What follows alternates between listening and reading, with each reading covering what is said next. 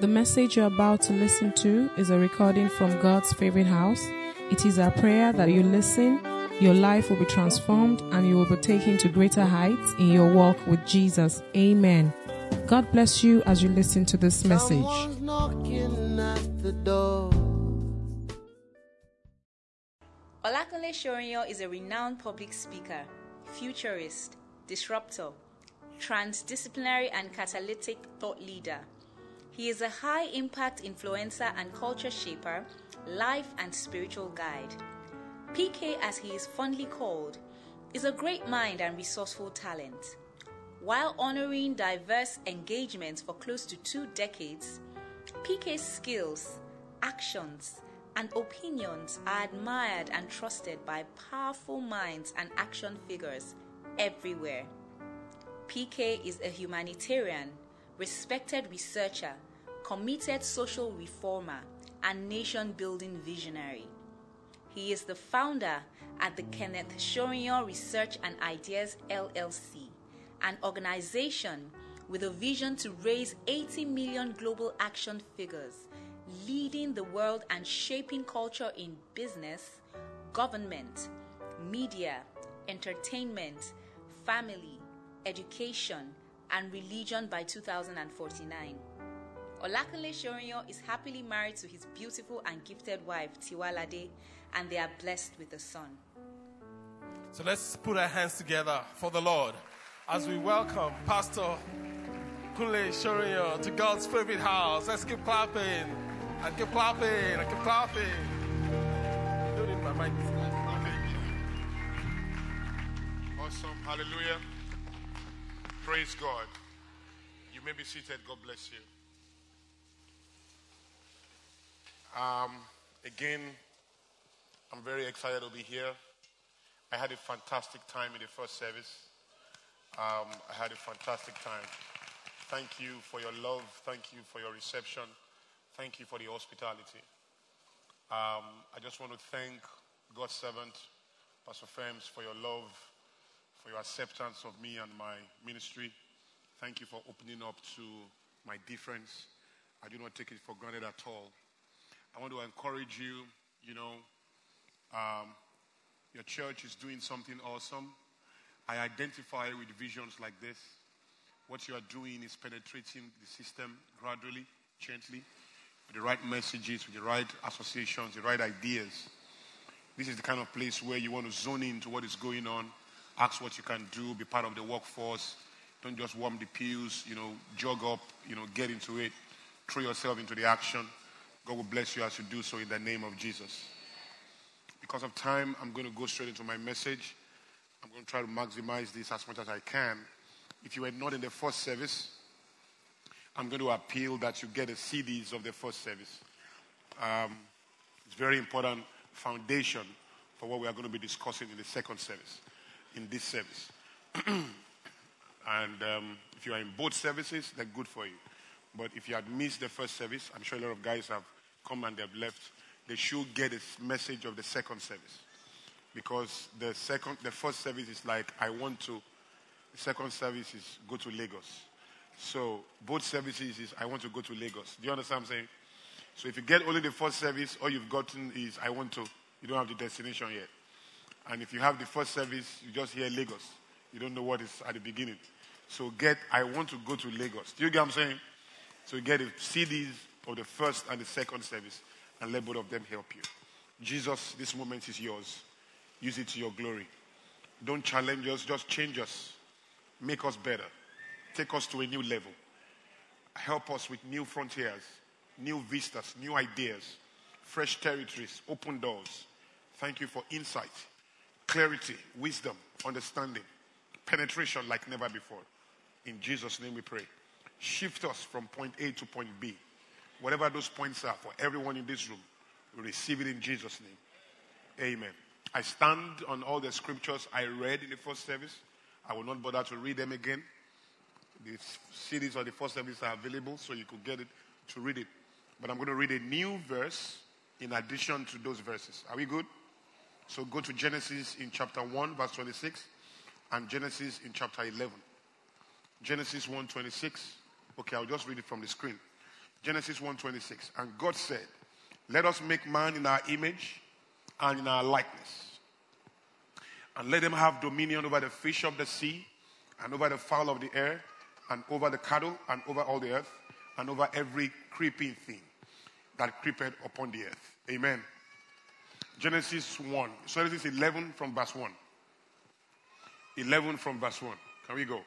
And the whole earth was of one language and one speech. Everybody say one language. One speech. One more time, one language. One more time, one speech. Let's go. And it came to pass as they journeyed from the east that they found a plain in the land of Shinar, and they dwelt there. And they said to one another, Go to, let us make brick and burn them thoroughly. And they had brick for stone and slime and had they for mortar. And they said, Go to, let us build a city and a tower whose top may reach to the heaven. And let us make us a name, lest we will be scattered abroad on the face of the earth. On the face of the whole earth. And the Lord came down to see the city and the tower which the children of men had been building. And the Lord said, Behold, the people are one, and they have all one language. And this they begin to do, and now nothing will be restrained from them, which they have imagined to do. Okay? Let us go down, and there confuse their language, that they may not understand one another's speech. What happened after that? So the Lord scattered them abroad from thence upon the face of all the earth, and they left off to build the city. One translation says, and they ceased building the city. Therefore, is the name of it called Babel, because the Lord did there confound the language of the whole earth, and from thence did the Lord scatter them abroad. May the Lord bless the reading of his word. In Jesus' name. Okay.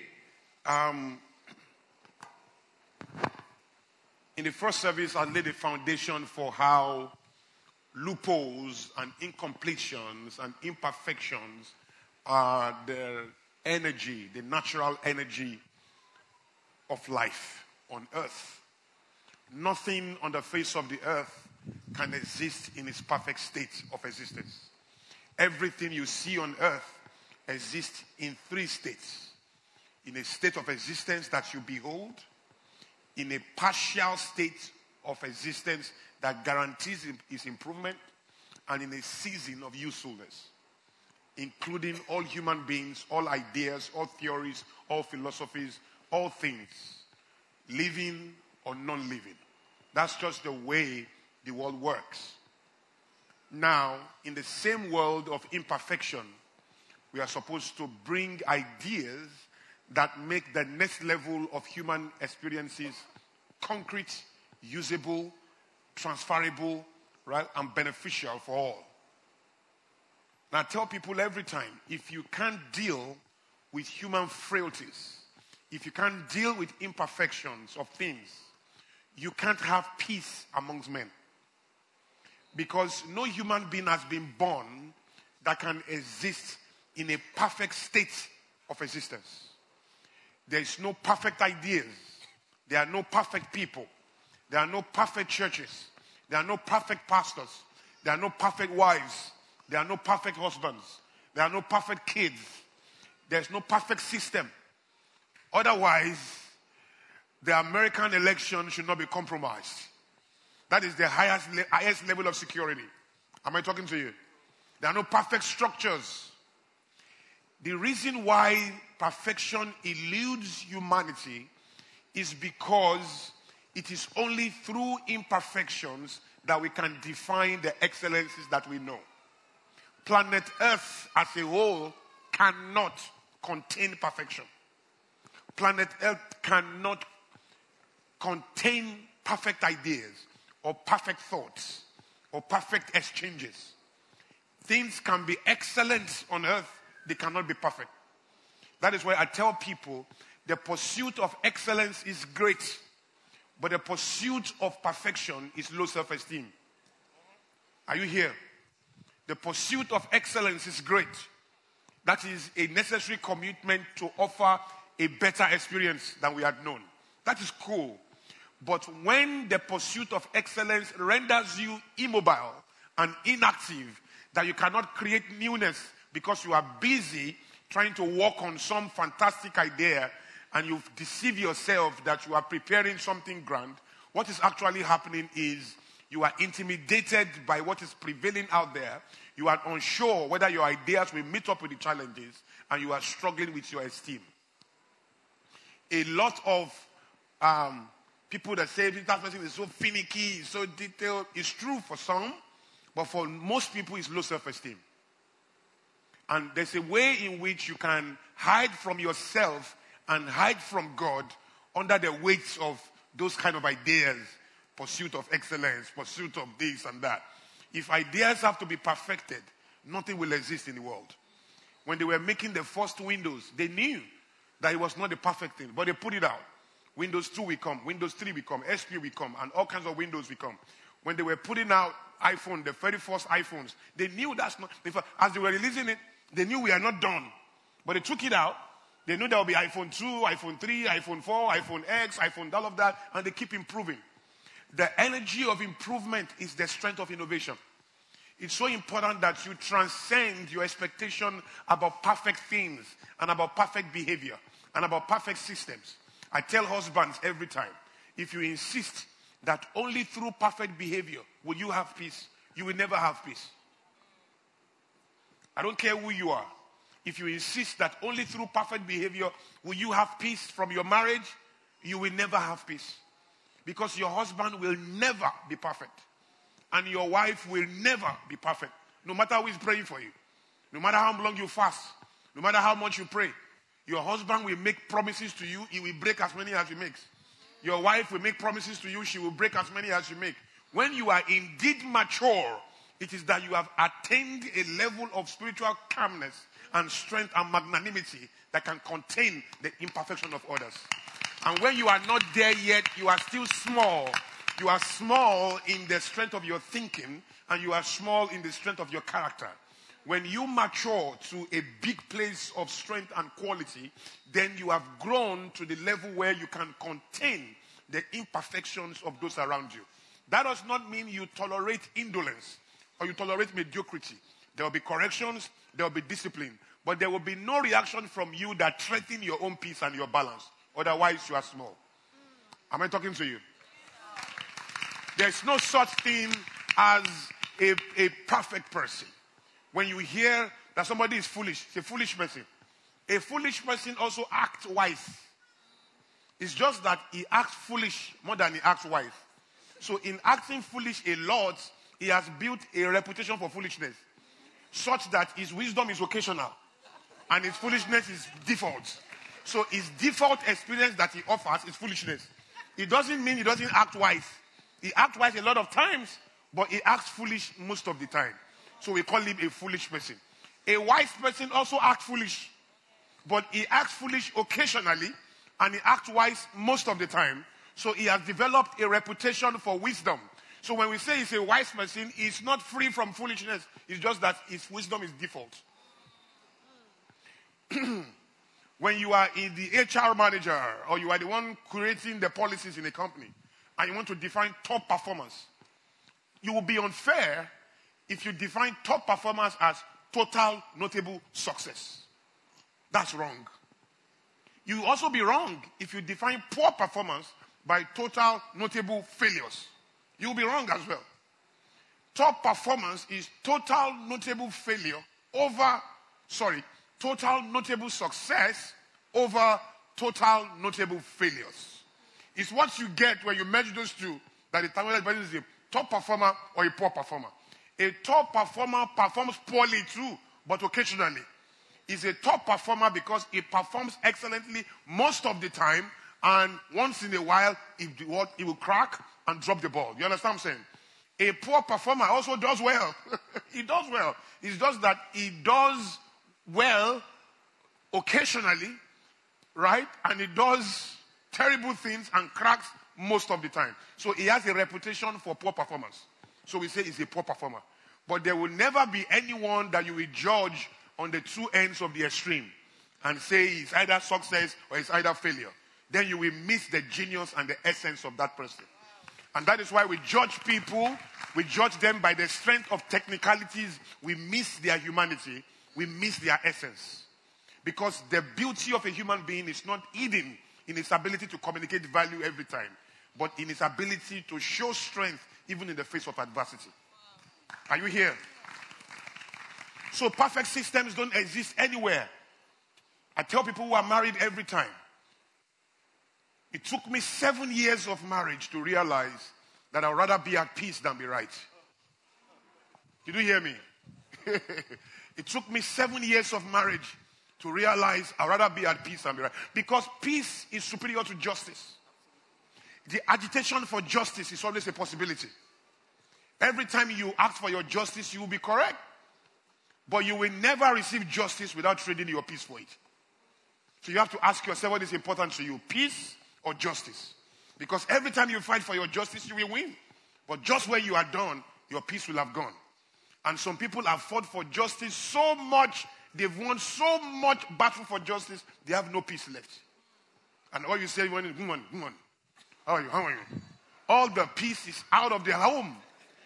They've won all the battles of correctness, superior argument. Just imagine marrying somebody like me. Because if I lack anything, it's not intelligence. I will finish the person with wisdom keys. And that's how my marriage used to be. The power of the power. Look, this one we are going to face is the wisdom of the... I will articulate everything. My home was disappearing by the minute. The more the wisdom keys, the more foolishness we were baking in the house. And I had to ask myself, what do I want? I'm now the King Kong of this home. I've won every argument, but what is going on? There is a sense in which the human being can initiate a self-destructive quantity to slow himself down. And he will do it with confidence. There's something called confident ignorance. You know nothing, but you are not aware. So you carry your ignorance with a lot of class, with swag and tushness. Look, this is just a very handsome, well-organized foolishness. Do you understand what I'm saying? Please, when I use the word foolishness, I like to emphasize that. It's not insult. In my world, foolishness is not an insult. It's a state of existence. As you cannot call a carpenter a surgeon, you can't call a foolish person a wise person. Or call a wise person a foolish person. That does not mean you call people foolish. But at least in your mind, you can name people for who they are. That's why Paul did not say, oh, wise Galatians, so that he can confess positive. No. He said, oh, foolish Galatians. Why? They were acting in a way that is consistent with the meaning of foolishness. So when we say somebody is foolish, it means there is a set of behavior that conforms to a definition. Do you understand what I'm saying? And if you is really irritated by the word foolishness, you should defeat it. You should transcend it. You can't be acting foolish and we say wise man. The experience you are delivering is frustrating. So we have to recognize that. Because the goal of association is relief, peace, and progress. So if I hire you and you are stressing me, I qualify to fire you. Because I can't be paying you for stress. The reason you pay people is for relief, for peace, and for progress. And so I tell people anywhere, don't fight your boss. Don't get angry at people. Say, I don't like the way he was raising his voice at me. I don't also like what you are doing. Once you have acted wrong, you have lost your right to worry about the method of correction. You have lost your right. You cannot forget what you have done and say, yeah, the way he's talking to me. Come on, what kind of rubbish is that? So what is happening here? Let's be factual. He is weak. Okay, he's raising his voice. You are also weak. You are messing up. So which weakness should we celebrate now? Should we pay your own and reject his own? The only problem is that he's the one paying your salary. So we are not here to manage your excesses. You manage him. When people say things like, I want my boss does not understand me. Your boss is not designed to understand you. It's the other way around. You understand your boss. Your boss doesn't have to understand you because you don't pay your boss. Do you hear what I'm trying to say? For whatever is, well, let me say this for you, some of you who work under people. When you work under somebody, you don't give your best. You conserve your energy. You conserve your network. You don't share your phone number. You don't share your relationships. You don't give your best commitment. You conserve your hard work. Because you are waiting to start your own. One day I will start my own, so let me just conserve my energy. You forget that every action you take is a rehearsal for mastery. And as you are not giving your best there, you are perfecting how not to give your best. You will go on your own one day, truly. It's just that when you go on your own, you will try to give your best.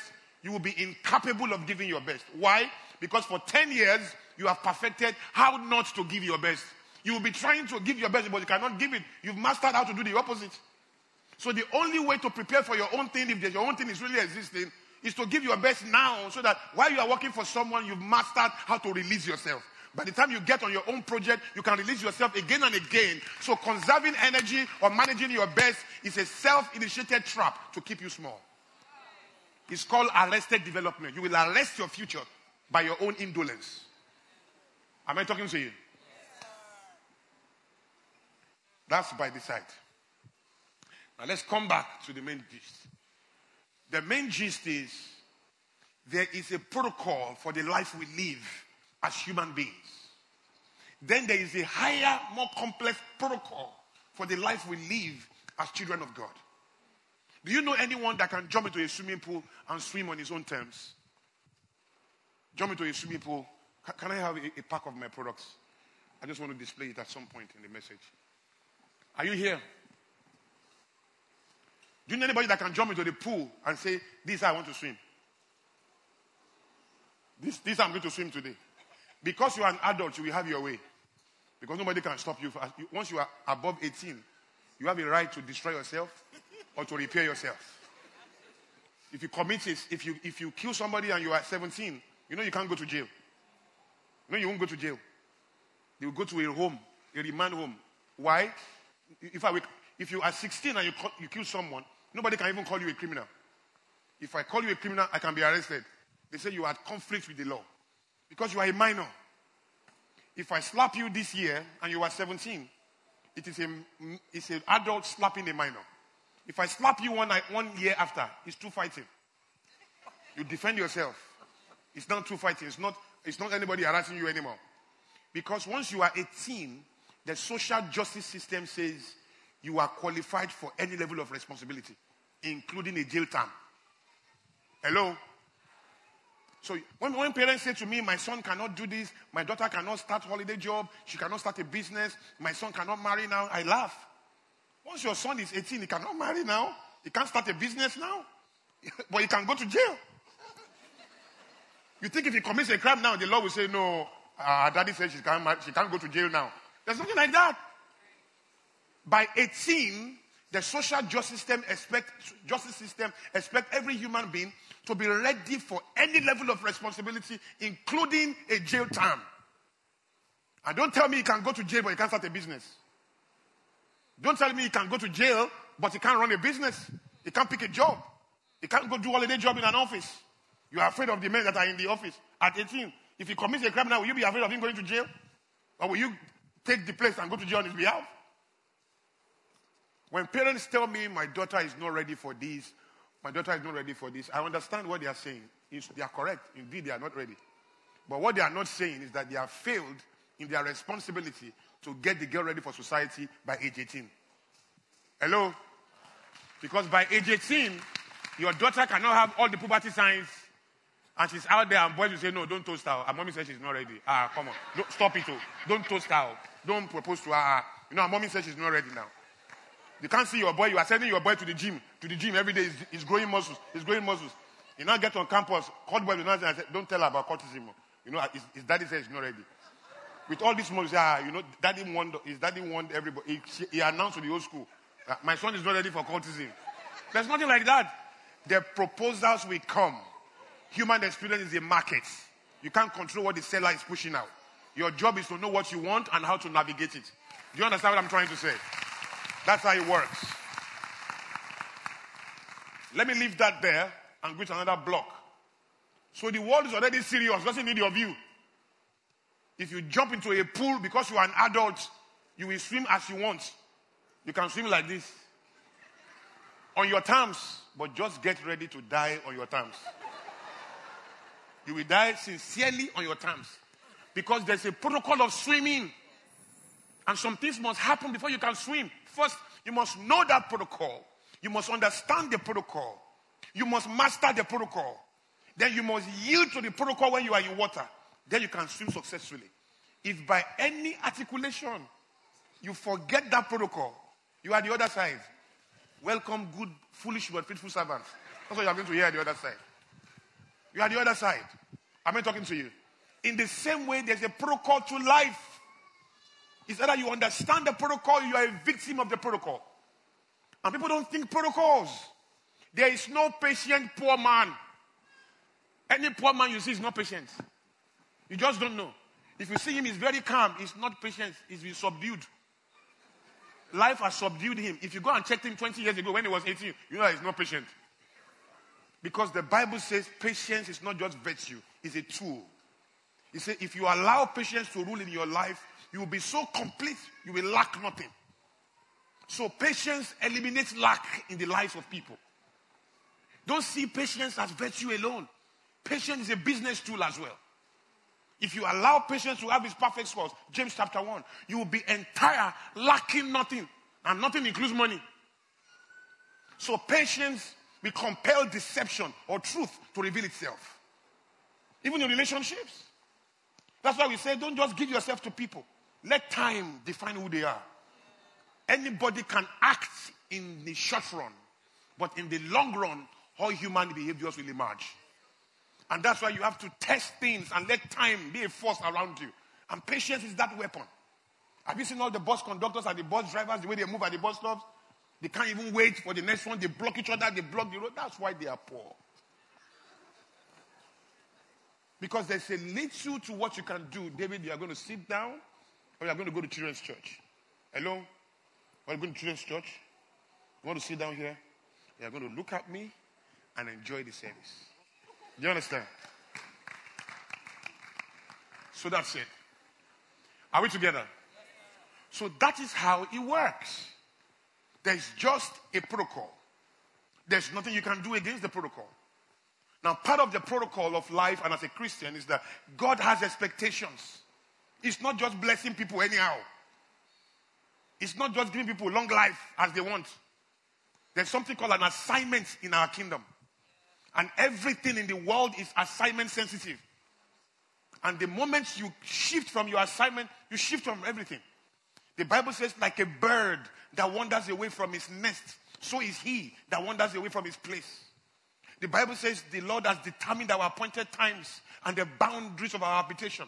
Acts 17. If perhaps we will grope for him, for in him we live, we move, we have our being. He has determined our appointed times and the boundaries of our habitation. So destiny is location sensitive. If you don't locate yourself where you are supposed to be. And I tell people every time, you are not supposed to pursue your dream. Dreams are designed to gravitate towards you. You position for your dream, not pursue your dream. The problem of life is that your dreams are running after you, looking for you. You are looking for the dream. Hustle is not the will of God. All of these things young people like to say, my hustle, my hustle. That's why you are still hustling. Ease is the promise of the kingdom. Not hustle. Hustle is toiling. Toiling is the curse of the law. Toiling is a consequence of the fall. Ease is the blessing of the garden. You must experience ease every time. Every time. Because you are a child of God. The economics of the world is governed by hustle and toiling. And that's understandable. Because they are operating under a different covenant. You see, in the Garden of Eden, when God was making the world rather, in Genesis 1:26, he made a simple pronouncement. Man is blessed. You have dominion over everything. The fish of the sea, the birds of the air, everything. You have dominion over it. You have dominion over everything. That promise was not made to Christians. I hope you know. Because there was no Christian when that statement was made. Hello? Nobody was born again. In fact, that dominion is actually part of the construct of the definition of a human being. When a human being was made, it was made with eyes. It was made with nose. It was made with a kidney. It was made with hands and legs. It was also made with dominion. You don't understand what I'm saying? The human being was constructed by God with many parts that form what is called human parts. One of the human parts is brain. Another is hand. Another is the eyes. Another is the leg. Another is the nose, the mouth, the tongue. Another is the heart. They are visible parts of the human being, which are the things you see. They are invisible parts of the human being, like his thinking faculty. You cannot see it. Like his sense of reasoning. You cannot see it. Like the strength of his emotions. You cannot see it. There are some parts that are physical, but they are covered, like his heart, like his intestine. There are some parts that are intangible. You cannot see it at all. His dominion is one of them.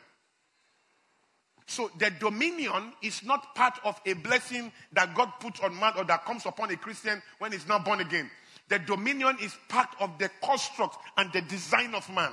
When he was defining man and constructing him, he put different things on him. And one of the final things he put on the man was dominion. And everyone born of a woman is born with dominion. The Bible says he is the light that lighted every man coming into the world. John 1:9. Every man coming into the world. Everyone comes with illumination. We learn our darkness. Do you get me? The Bible says there's a spirit in Christians. The breath of the Almighty that giveth understanding. Is that what the Bible says? No, that's not what the Bible says. The Bible says there's a spirit in man, in a human being, in all human beings. The breath of the Almighty that giveth understanding. The breath of the Almighty that giveth understanding to all human beings everywhere. Not just to Christians. There's somebody told me, but when man fell, he lost the dominion. Because God cursed him. No. Go and read your Bible again. God never cursed man. This comes up. God never cursed man. This is man. This is man. He has dominion. Dominion is in him. Dominion is in him as nose is on him. Dominion is in him as kidney is in him. Do you understand what I'm saying? That dominion is not a blessing from outside in. It's part of his makeup. It's his design. When he was blessed with all of that capacity, there was nothing called born again Christian. Nobody was speaking in tongues. It was just human beings. Now, with that dominion came ease. So if he needs this microphone, this is what God does. Then he takes it. He takes it with his capacity to take. Capacity to do anything. But God that does this. So before the fall, this is how he used to get things. That's how he used to get it. He doesn't look for things. He doesn't hustle. He doesn't toil. Everything is available. All he's supposed to do is, everything is available, arrange it, set it. In the Garden of Eden, Adam was not searching for things. He was putting things in place. He was arranging everything that is there. Replenishing, subduing, giving it life, extending it, stretching it. In other words, he was improving it. Do you understand what I'm saying? After the fall, all these things were thrown. Cursed is you. Is that what the Bible says? Cursed is what? The ground because of you, what you have done. So this is what was cursed, not him. The dominion he has is still intact. But the ease of access is what is taken away. So the ground, which is what delivers the ease, is now cursed. So instead of him having this thing here, this thing is now in the cloud. For him to now have this water and this thing again, he now have to deploy all his ability and his dominion to go search for it. And right there is the spirit of hustle. Do you understand what I'm saying? He now must not begin to run around and look for it. But he was not cursed. He was intact. Everything is intact. But access to value is now what is cursed. So the ground was cursed. This guy would not have to stretch and deploy every part of his being, even compromise if necessary, to be able to access this. When you get back into the Christ and you are restored and born again, ease has been restored. Those things are collected from everything they are, everywhere they are, and they are brought back here. What is now happening is be positioned where you are supposed to be. He has determined your appointed times and the boundaries of your habitation, and all your supplies are available where you are supposed to be. Goodness and mercy shall not be before you all the days of your life so that you are running towards it. Goodness and mercy are following you.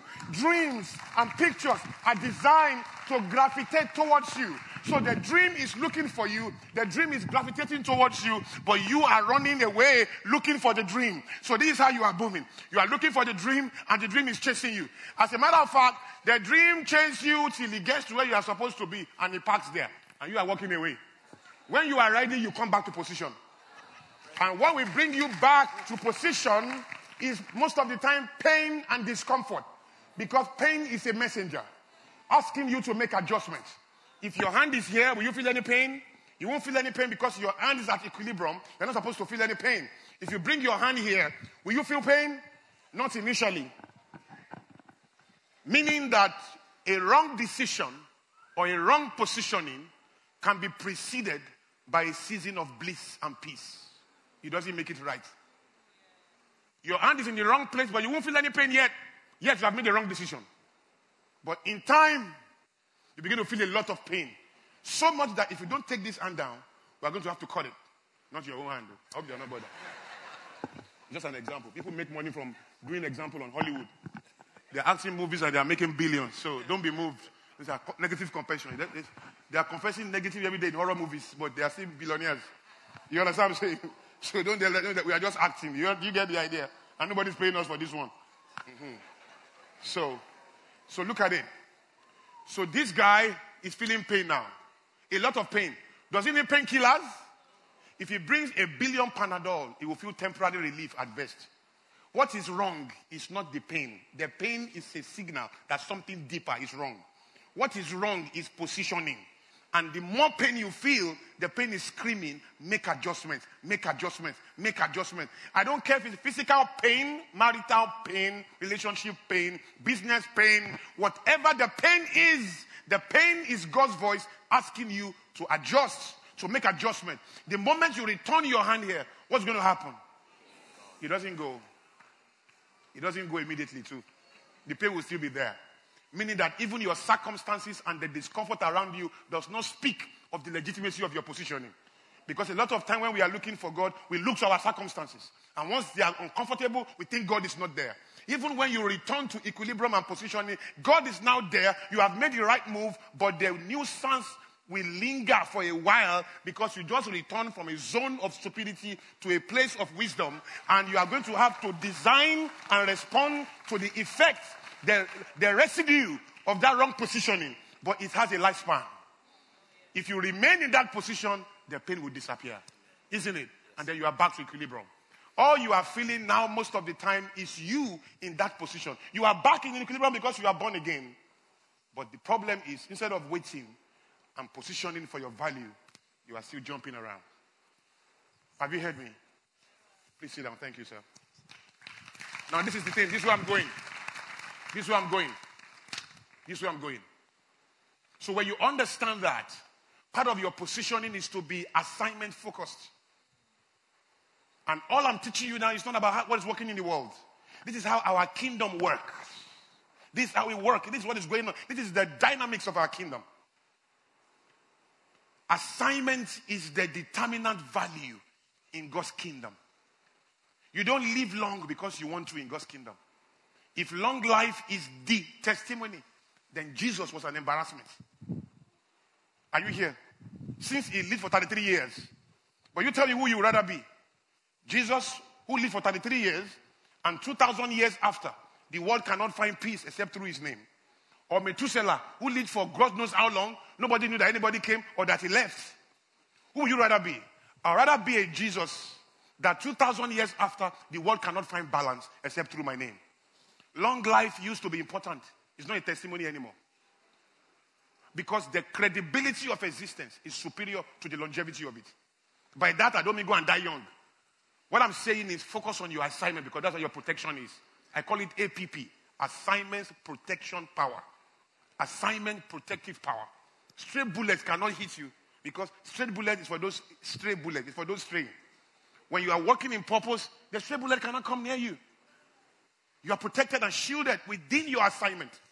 If I send you to Aja right now to go and buy me this bottle of water, how much is this bottle of water?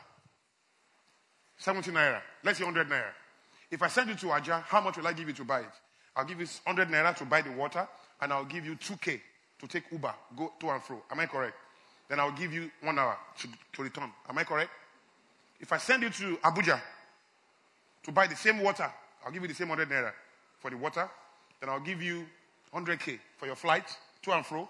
Then I'll give you 2 days to go and return. Am I correct? If I send you to London to buy the same water, I'll give you 100 naira for the same water. It may even be cheaper there, who knows? Then I'll give you 1 week to go and return. Then I'll give you 1 million for your flight to and fro. Am I correct? What determines how much I gave you? The assignment. What determines how long you spend there? So it is the assignment that determines how much you will have in your lifetime, not determination. It is your assignment that will also determine how long you will live. You don't sit down in your bedroom and say, I'm going to be a billionaire. If it's not in your writing, if it's not in your assignment, if you don't need billions for your assignment, you can't become billionaire except you go and rob. Or you go and kill. Or you go and do something away from that assignment and you will suffer for it. The key thing in human life is find your assignment. Assignment determines everything. Your supply, your protection, everything. So that when you succeed and you make money, it is for the assignment, not for you. Now, the way it works is you are like a pipe that is passing out water to those who are thirsty. That's who you are. Now, every time you pass water to people who are thirsty, you are fulfilling your mandate and your design. You are living true to your design. Am I correct? Now, the pipe has no plan to be wet. The pipe has no vision to be wet. The plan has no faith to be wet. The pipe, as a matter of fact, has no expectation to be wet. All the pipe wants to do is to pass out water to those who are thirsty. But guess what? Whether the pipe likes it or not, whether he wants it or not, once he's busy living to design, passing water to those who are thirsty, a residue of what is passing out will remain inside it. Such that whether he likes it or not, it will be wet, even if he hates wetness. Because he that watereth will himself be watered. So success is not a goal, it's an experience. It's what happens to you when you are busy pushing out value to others. When pushing value to others is your critical goal, a residue of the value you pass will remain in you. And that's how we make it in God's kingdom. That's how we succeed. We succeed because we recognize that when we are blessed to bless. We are taught to teach. We are assisted to assist. We are raised up to help others rise. We are pushed to push others. We are given balance so that others can find balance in our own balance. We have been helped so that we can offer help to many. We have been given so that we can give to others. Our shoulder is not a design and a fashion point anymore. It's now a comfort zone and a succor point for those who are weak. So that the weak can rest on that shoulder. We are now empowered to be the empowerment of the system. All that is coming to you is to give you the balance to offer balance to your generation. When you miss that, you are out of God's will. Your suit is not for you to feel good. There's nothing like God will bless that my enemies can see that I'm serving a living God. That's the most stupid analysis of kingdom value that I can ever think of. God is not blessing anybody. Your enemies. Who is your enemy? Your enemy is a weapon in God's kingdom. He's using it for your good. Without enemy, you can't have any testimony. You think God hates enemies? God is using enemy. The devil is a staff. He's working in God's kingdom, delivering God's agenda. You're angry against your enemy. When you come to a level of wisdom, you will appreciate your enemies more. You need them in your life. You should begin to plan for their peace and arrange for their balance. Because when a man's ways are pleasing to the Lord, even his enemies will be at peace with him. When your enemies are at peace with you, it doesn't mean they are singing your song. It's that they are confounded in the face of your manifestation. And their curiosity and their humility is being unlocked. Such that in your genius and in your release and in your prosperity and in your increase, they are asking you what the way is. Your result should humble the observation of the world. Your result should unlock curiosity in the world, such that the world wants to learn your ways. So your enemies must be in observable view to witness the science and the transformation of your own genius. So as you grow, they say, wow, you are operating in a zone where they are clueless. They say, come, let us go to Zion to tell him to teach us his ways. Because Zion is manifesting at a level that the system cannot combine. Do you hear me? The challenge is we want to make it, you want to feel good, You want a good car. You want a good house so that we can just enjoy. No soldier in active service entangles himself with the affairs of everyday life. Now let me break it up. So how it's working is this. God expects you to use that dominion that he gives you to transform the world. If you want to see that man has not lost that dominion that God gave him, go to the circus. You will see snake taking instruction from man. You will see lion obeying human laws. You will see snake dancing to a tune of a song, of a flute. In the circus, that's that same dominion over the fish of the sea, over the birds of the air, over the jungle. It's still in force. It's how we are deploying it. That is why they don't speak in tongues in Honda. They don't speak in tongues in Toyota. They don't speak in tongues in Apple. They don't do laying on of hands in Microsoft. All these cameras we have here, if sinners withdraw what they have given the world today, we can't do church. This building will come down. Our cars will disappear. All of us will be naked. Some of our ladies, your hair will vanish right now. Your hair will go. Because 99.9% of what we use every day are made by people who don't do nothing in any church, who don't even believe in God, who just deploy their God-given abilities. They create products and services that help us to do church. Your shoes, your clothes. You say, I have Tommy Hilfiger. Do they speak in tongues there? Maybe you should go and build us hallelujah figure that can give tithes and offering. I've been talking to you. And build God's kingdom. The wisdom is you really have to come to a place of power where you are aligned with kingdom possibilities and kingdom tenets so that your results are more superior and guaranteed. Do you understand what I'm saying? So in taking that home, what kind of things do we need to be attempting right now? What level of expression do we need to be right now? What level of complexity should we be creating? The internet we know today is going to change. We're going to have a new level of internet. Who's going to be responsible for that? The world is struggling with the cure to HIV. The cure to HIV is here in this room, in the mind or the spirit of a pharmacist. And what somebody can use 20 years of research to find, at the end of service today in worship, God can show you the cure to HIV. But you don't receive because you don't ask. Which pharmacist that is a Christian is saying, God, give me HIV? Who is saying so? You know what he's saying? The pharmacist? Lord, give me many stores. Help me to sell drugs. Help me to sell drugs that somebody who is not born again is making. That's what he's praying about. What he's saying is, give me money so that I can travel abroad. So that by the time I'm 40, I can build my own house. Because I've heard even leaders, Christian leaders, teach. At 40, I must have a house of my own. All of those things that mean something to the world and mean nothing to God. Nothing. A house of your own. There's a gentleman living in New York, I think, as at my last check. His name is Ramcharan, as at my last check. And I hear somebody told me he doesn't live in a house of his own. Meanwhile, he wrote a book called Execution, which has sold millions of copies across the world. I hear he doesn't even have a wife. Doesn't even have children. And he's maximizing his life. Living in a hotel and a suite. John C. Maxwell does not have children. I hope you know. Who has not read this book here? John C. Maxwell does not have kids. He has 4 adopted kids. Meanwhile, some people are waiting for biology to define the strength of their fruitfulness. And when God was going to choose between biology or adoption to save the world, he didn't choose biology. Otherwise, God should have married one wife and be giving back to Christians. And be giving back to Christians. Giving back to Christians.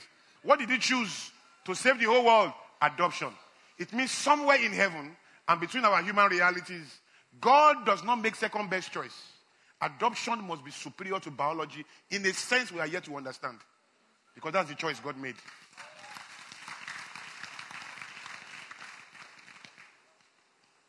Am I talking to you? And we have to grow. We have to grow to this level of thinking. We can't continue to drive our world by the smallness of human definitions. We'll be small. And we'll be inferior in this world. And God is waiting for you and I.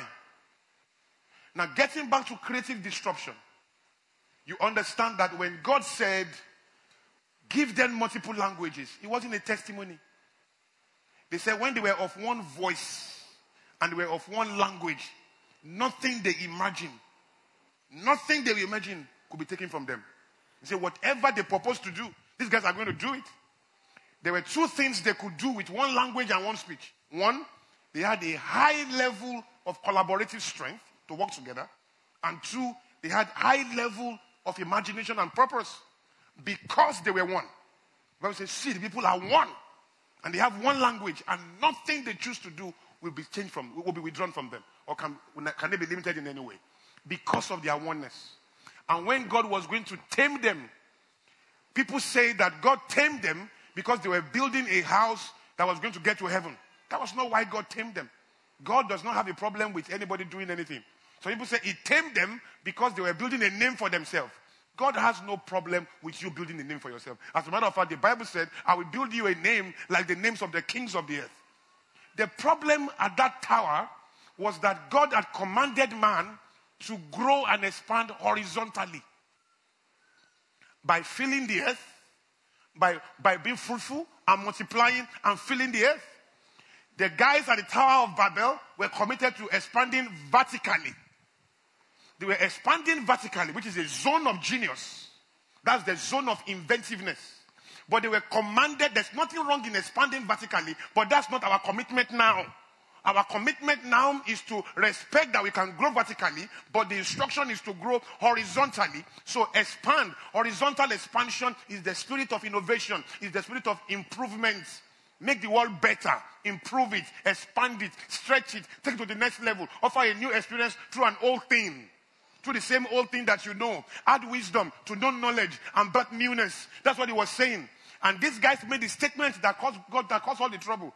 They said, let us build a building that goes all the way to the heaven. Least will be scattered across the whole earth. The same thing God asked them to do is what they were not trying to do.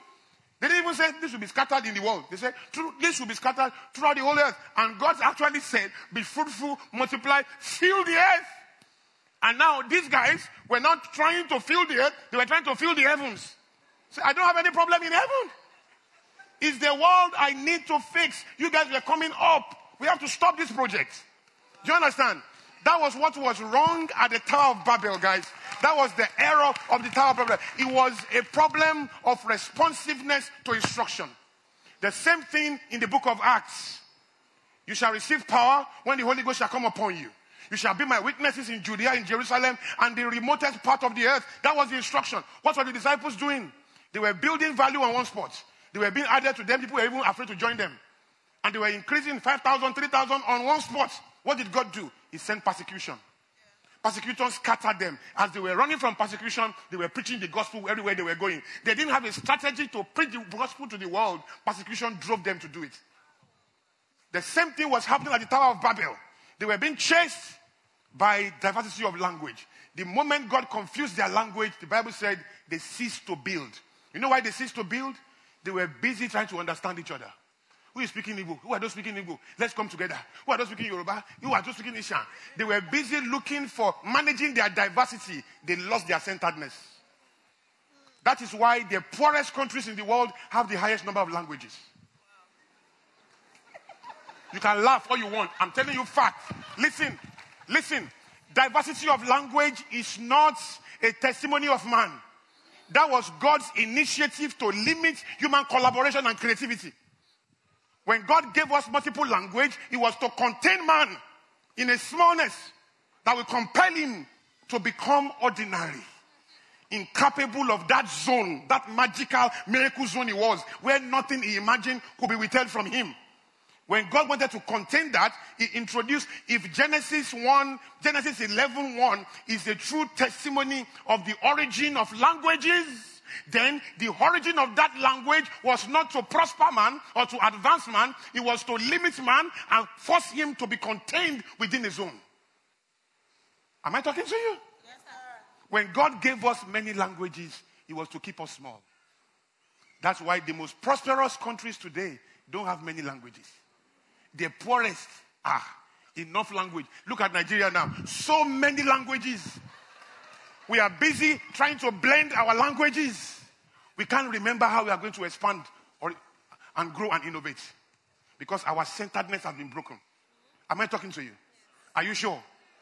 That, ladies and gentlemen, is the state of humanity. And man has continued to struggle from that point on. I can go on into so many theories I don't want to bother you with. So some people left that place, they came to Europe. When they got to Europe, they were the ones speaking the same language. It wasn't called Europe then. It was just a zone. They didn't know the zone they came into to settle. When they settled there, they didn't know that there was natural disaster there. They didn't know there was winter, summer, spring.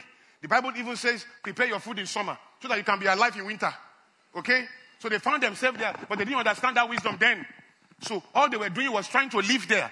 Their environment, their ecology compelled them to begin to ask themselves questions. Those who grew up in that area. So they were saying to themselves, this year in December, our cousin died. Next year in December, our brother died. Third year in December, our uncle died. Fourth, fifth year in December, our son died. There's something about this December that is killing us. We have to do something. Can we cover ourselves? Can we do this? So the necessity became the mother of their invention.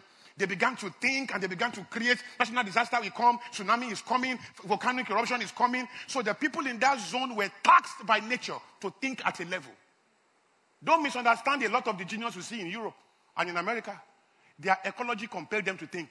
You see, in Africa, in Europe, if you wear a shirt in June and you wear the same shirt in January, you are going to die.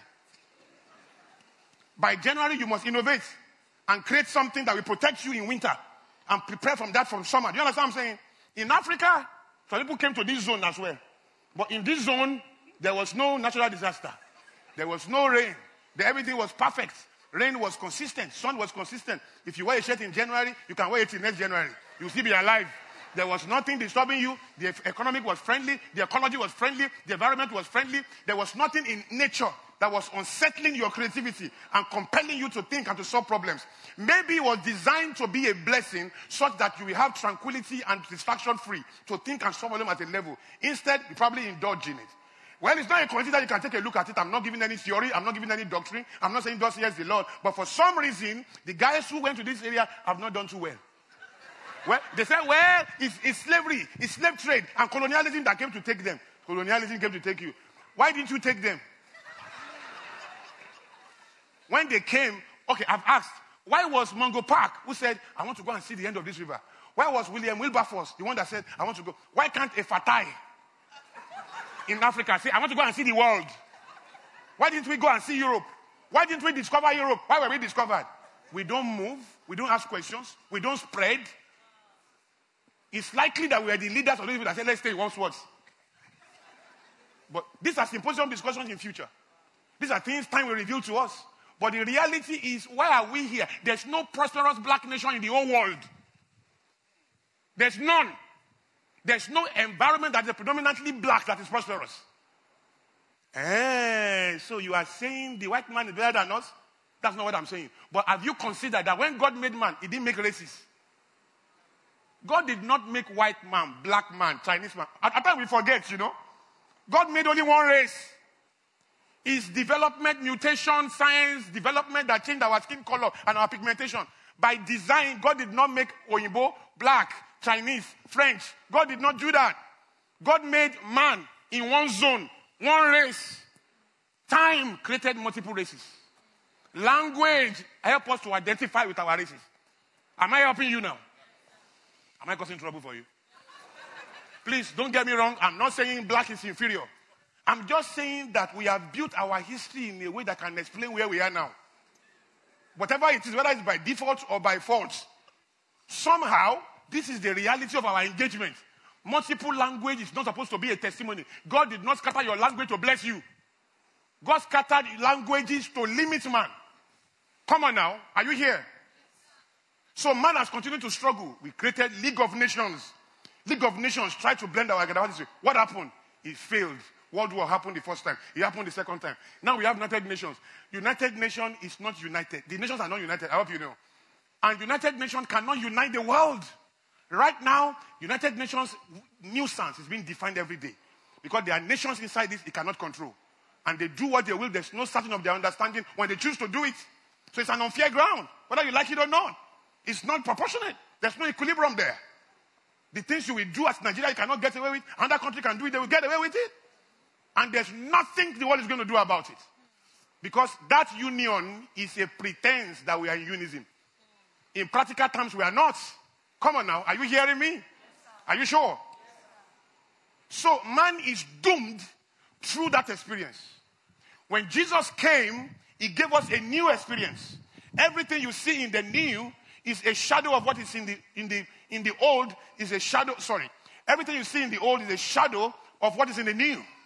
There's no new experience that you cannot find in the old. I said that in the first service. Even in the Old Testament, everything in the Old Testament are now fulfilled in the new.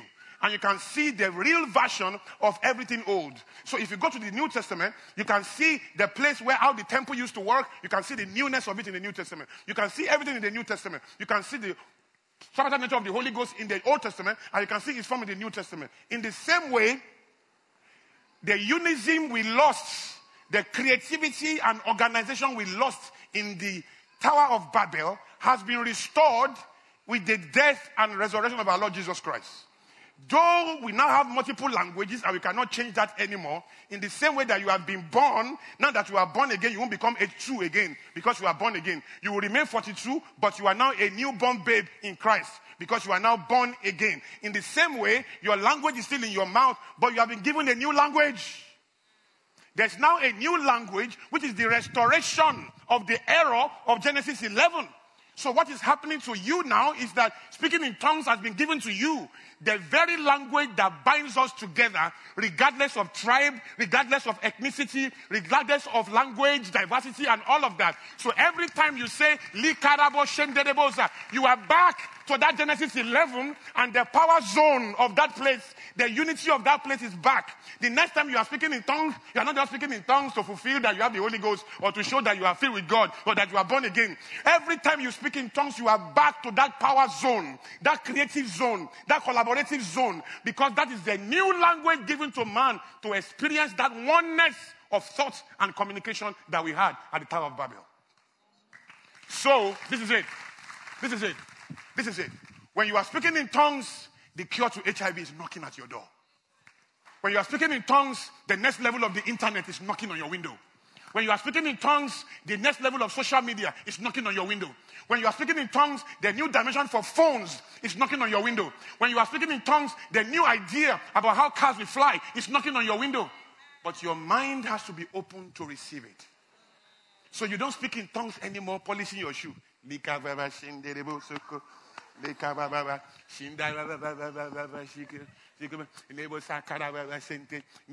don't do that anymore now. It's not a casual experience. When you are speaking in tongues, you are in a power zone. You are in a miracle zone. You are in a zone of contact with the genius of the world. That is the critical advantage that the world lost that you have now gained. The only problem is that you are using all of that to want to buy a car, instead of to do things that will shake the system and compel culture to take a second look at you. So your dreams have to change. Your goals have to change. And it may look so impossible now. What is this pastor saying? Where am I going to start from? Me? How can I find the cure to HIV? How can I find? You don't understand. God lifts up the poor from the dunghill and sets them among nobles. You have nothing to lose. You have nothing to fear. You don't have to qualify. He has qualified you. He is able to do exceeding abundantly above whatever you can think or imagine. If he does exceeding in your life, it's enough. He doesn't need to do anything again. It means you are exceeding target easily.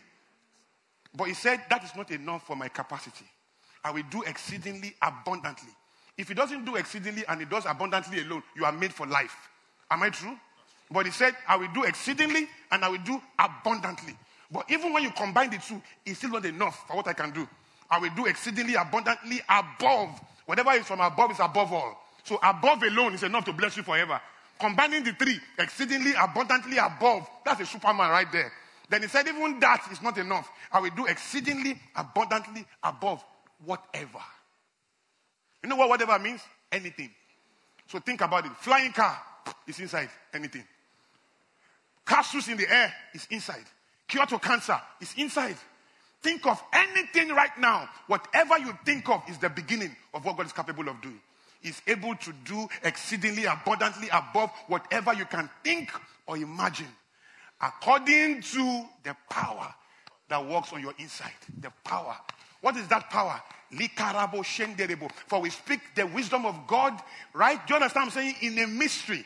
He that speaketh in tongues speaketh not to man but to God, for no one understand. Howbeit in the spirit we speak mysteries. We speak the wisdom of God in a mystery. Every time you say likabo shandarabo sakababa, you are not just jiving. You are not filling the gap. You are not looking for a prayer point that you cannot find. You are not using tongue to cover the time. That's not what you are doing. What you are doing is you have come to a zone of power, and the world is about to change because of that moment. Have you heard me? Never in your life go out one day without spending some 5 minutes, 3 minutes. Never enter a meeting without throwing some tongues in your subconscious. You don't need to say it out. Just let it be there. In that moment, angels are rushing ideas to you. Angels are rushing genius to you. They are rushing new contracts, new things, new zones. I can't explain how many doors God has opened just because I stayed in the moment. There's a company I won't mention in Nigeria. They tried to solve a problem again and again. They called the biggest consultant to solve this problem. They couldn't. And they called me to a meeting and said, this is what we are trying to do. Somebody mentioned my name to them. And as they were speaking, before I started speaking, they've told me how they've called some big company that I respect, and they've not been able to do it. So as they were speaking to me, my mind was telling me to, I even know, I can't solve this. We are all stranded. How do we deal with this? But guess what? I remember what I'm saying today. And I zoned out of that conversation. I zoned into the spirit. Labusa kabashanda rabosa. Christo bokuri. In that moment, what you will say will be given to you. Don't think about what you will say or how you will say it. He reserves it. You see, when you read the Bible at times, when you finish reading the Bible, don't ask yourself, what did I read? Because if you really read the Bible, most times, what did you read? If you ask yourself, what did I read? You can't even remember. You don't need to remember. The Bible is not a textbook. The goal of Bible study is not recall. It's response. You see, in the day of contradiction, that scripture will rise out of you. And it will rise at times not as a scripture. It will rise as a feeling. At times as anger. At times as a resolve. It will rise as determination. It can rise as a thought. It can rise in any form. But it will rise. When the enemy throws all his onslaught on you, the Spirit of the Lord will raise a standard. The word of God is spirit and is life. And I challenge you today, don't operate in your natural sense. Embrace it, use it, deploy it, but recognize there's yet a level that the world cannot come into. And every time you are filled with complexity, zone in there. Dare to believe and zone in there. And remember to say, not in fear, but in confidence and assurance that value is about to be dropped on my table. And you say, Likabo shanda yinakusa yinakabaraba. If there are unbelievers there, don't say it out. Just say it in your mind. You are hearing, God is hearing. Come on now. Have I helped you today? Yes. Are you sure? Are you sure?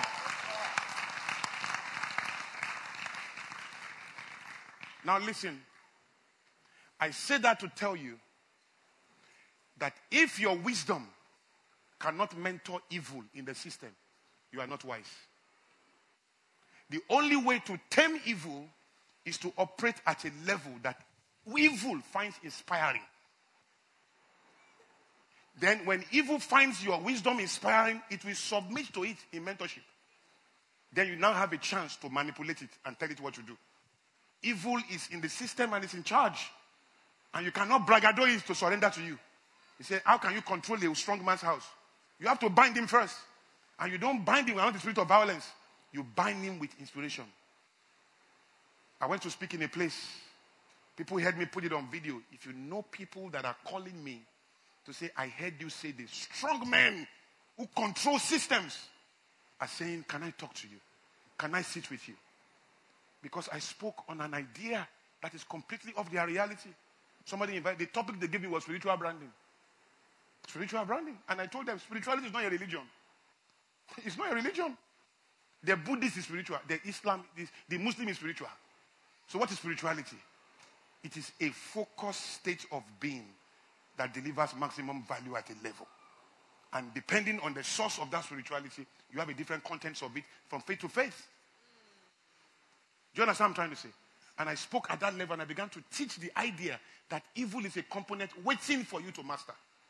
And as I close, guys, if I forget anything today, or if you forget anything today, remember and remind yourself that evil is designed for your control and for your manifestation. And when you understand that, you will curate your environment differently. There's so many parts of this we have not gotten to, but never forget that the devil is working tooth and nail to bring you into your place of destiny. Trust me. And in driving that home, remember that Job was on his own, and God has blessed him. God has given Job $2 billion, but it was not the end of Job. God wanted to give Job $10 trillion. But the $2 billion that God had given Job was unsettling Job. Job cannot eat, he cannot drink, he cannot go out, he cannot come back because of what God has given him. Guess what? Job with his mouth said, my groaning come at the sight of my food. He also said, what I fear has come upon me. So when Job sees his chicken, his turkey, his meat, his food, he's always afraid. I hope I won't lose this thing one day. When he sees his children and his houses, he will say, I hope these things won't go. On $2 billion. And this somebody God wants to bless with $10 trillion. So what did God do? God saw clearly there's something in Job that cannot handle more. And more is still coming to do more work. We have to take out that thing inside him. And God cannot be tempted by evil. He doesn't do the dirty works. You see, guys, power dynamics dictate that the one who breached the order of peace must be on ground to organize his restoration. That's why God did not kill the devil in the Garden of Eden. Because when you breach the order of peace, you will be alive to organize it back to state. Who started slave trade? The white man. Who cleaned it up? The white man. Who started colonialism? The white man. Who cleaned it up? The white man. Who started military government? The military. Who ended it? The military. You see, the way it works is that if terrorism will stop, it's the people in the Middle East that will stop it. Because power dynamics dictate that the one who breached the order of peace must be around to organize it. Devil was the one that breached the order of peace, and he had to be around to organize his restoration because God cannot kill anybody. God doesn't do evil. So the devil is the one that does the dirty job. So what did he do in the state of Job? God called the devil. Did he call you? The devil, come, let me see you. No. He called the sons of God. When he called the sons of God, the devil showed up because God knew when I called the sons, the enemy will show. And when the enemy showed, he did not tell us what he said to the sons of God. We don't know what the conversation is, but we know what he said to the devil. He asked the devil, how have you been? The devil answered, I've been fine, to and fro the earth, going to and fro. That's the conversation. And he told you know me, I'm not omnipresent. You are the one omnipresent. You can stay on one spot and be doing everything. Me, I can't be everywhere at the same time. When I'm with Pastor Kunle, I can't be with Pastor Femi. When I'm with James, I can't be with this. And I don't have enough demons. You are the one with the innumerable company of demons. Me, I only have 1/3. They can't be everywhere at the same time. So we have to move around the world. The devil is not with you every time. When he's with me, he's not with you. When he's with Ajayi, he's not with Femi. They are not, in Yoruba, we say, he doesn't have enough number to go around 7 billion people. When it was just Adam and Eve, he had all the time. When we became 1,000 in the world, he had all the time. Now we are 7 billion. They are not enough. So omnipresence is now showing a big weakness in the devil's camp. That's why they have to introduce some other higher tools and engage that. That's another level of technology. But listen to this, man. There is a spiritual technology you have to understand in that situation. The spiritual technology was God needed to execute something out of Job. The only way to do it is to execute, is to employ the one that can do the dirty job. So he told the devil, have you seen my servant Job? I know him. That one by Mushin. You are the one covering him now. I can eliminate him. If you say you cannot, okay, go and eliminate him. And then he went. What God does is he installs his agenda as a virus into the devil's program. So that the devil can own it. Listen. So that the devil can own it and he can execute it. Because he came to steal, to kill, and to destroy. And when God wants to eliminate something, he must dump it as a virus into the devil's agenda so that the devil can go for it full strength. So when he dumped the uplifting of Job in the devil's agenda, the devil owned it and went to attack Job and brought all kinds of Job on Job. When it was done, the Bible said the latter end of Job was greater than its beginning. Guess what? Who did all the job? The devil. Did God do anything? No. Who took all the glory? God. Had they known, they would not have crucified the Lord of glory. Had they known, they would not have attacked Job. Had they known, they would not have attacked Pastor Kunle. Had they known, they would not have attacked Fred and Ajayi and Kemi and Ola and Eunice. Had they known, they would not have attacked you. When the biggest move the devil ever did was to put Jesus on the cross. Biggest move he ever moved was to move Jesus on the cross. Well, that was also the biggest move God ever made. Who did all the job? The devil. The devil did it, finished it, and said, I'm done. As he said it was done, God said, I'm done. The devil said, no, you are not done. You did nothing. I did everything. He said, yes, you do everything. When you are done doing everything, I've done everything. He said, but I'm done also. When you say it is finished, it is finished. You will never do anything without doing what I want. When you are done with all your program, you sweat, you invest, you put time, you put energy. At the end of your program, my program is achieved. And so, had they known, they would not have crucified the Lord of glory. Let me shock you. I don't know what the devil is doing in your life right now. What is attacking you, pulling you down, gossiping on you, stretching you left and right. Let him finish. Let him finish. Guess what? Guess what? All his life, he can't get that coding. It's an encryption. Once he's done, God is done without doing anything. When he's done with what he's doing right now, your testimony will emerge. What you need is to calm down. Calm down. The Bible says the wisdom of the prudent is to understand his way. Understand how the power dynamics work and let the devil labor for your next level. But the courage and the character to be calm and to say, Lord, I trust you in this one. You are designing something beyond logic, but you are designing my next level. In the name of Jesus. I'm not the one doing it. You are not the one doing it. You are not attacking me. The devil is the one attacking me. But in his agenda, you have thrown in the virus of your own commitment. And just when it's done, I'm done. In Jesus' name. Do you get what I'm saying? Rise to your feet. Let me pray for you. Let me pray for you. I want to pray for you. I want to pray for you because you may have heard guest ministers come here to say stuff over the years. Some of those stuff are still ongoing. Some of the prophecies prophesied on you are still manifesting. Some have manifested. Some people may think maybe it's not manifesting anymore. They are all manifesting. And I want to add to that body of prophecy today. And I say this by the Spirit of God. And I'm not just trying to talk you happy or to excite you. There are people in this room that the government of this nation would depend on to shift legislation. Oh, come on. I'm not trying to talk. I'm not motivating you. You don't need to say amen, actually. Prophecy does not need generic approval or collective responsibility. You just need to believe that it's word of God for you. Listen, there are people in this room. The government will not be able to shift its legislations without seeking your counsel. I don't know who you are. I don't know who they are, but they are in this room. In the name of Jesus, receive it where you are. You know that is you. Some of you, you've been feeling the tugging for a while. The people in this room, the fashion industry will receive new designs because of your ideas. It will not be Nigeria alone. It's going to go all the way to Fifth Avenue in New York. It's going to go all the way to the runaways in Paris. It's going to go to the runway in France, in Brazil, in New York, in California, in the name of Jesus. There are some people here, you are Silicon Valley material. You will be here in Lagos and you'll be signing deals in Silicon Valley. You'll be sitting on the same table with the biggest minds in Hollywood, with the biggest minds making some of the most complex ideas in science and development. You are in this room. You don't need to see how. Just believe today and begin to trust God for his manifestation in your life. In the name of Jesus. In the name of Jesus. Come on, are you hearing me? In the name of Jesus. In the name of Jesus. Heavenly Father, even as I've said many words and I've stretched the time even more than necessary, there are still so much more I did not say. There's so many things I would have loved to explain and dig in and show know-how and clear science of things. But Lord, we are human beings living in the realm of time. But I trust you because you are unlimited. And I put a demand on the grace of God upon Pastor Femi Monet. I put a demand on the grace of God upon the God's favorite house. I put a demand on the grace of God upon my life. And I agree with heaven and with your plans and your purposes that beyond my words today, you will visit these people with clarity, with insight, with know-how, with what and why and how and what next.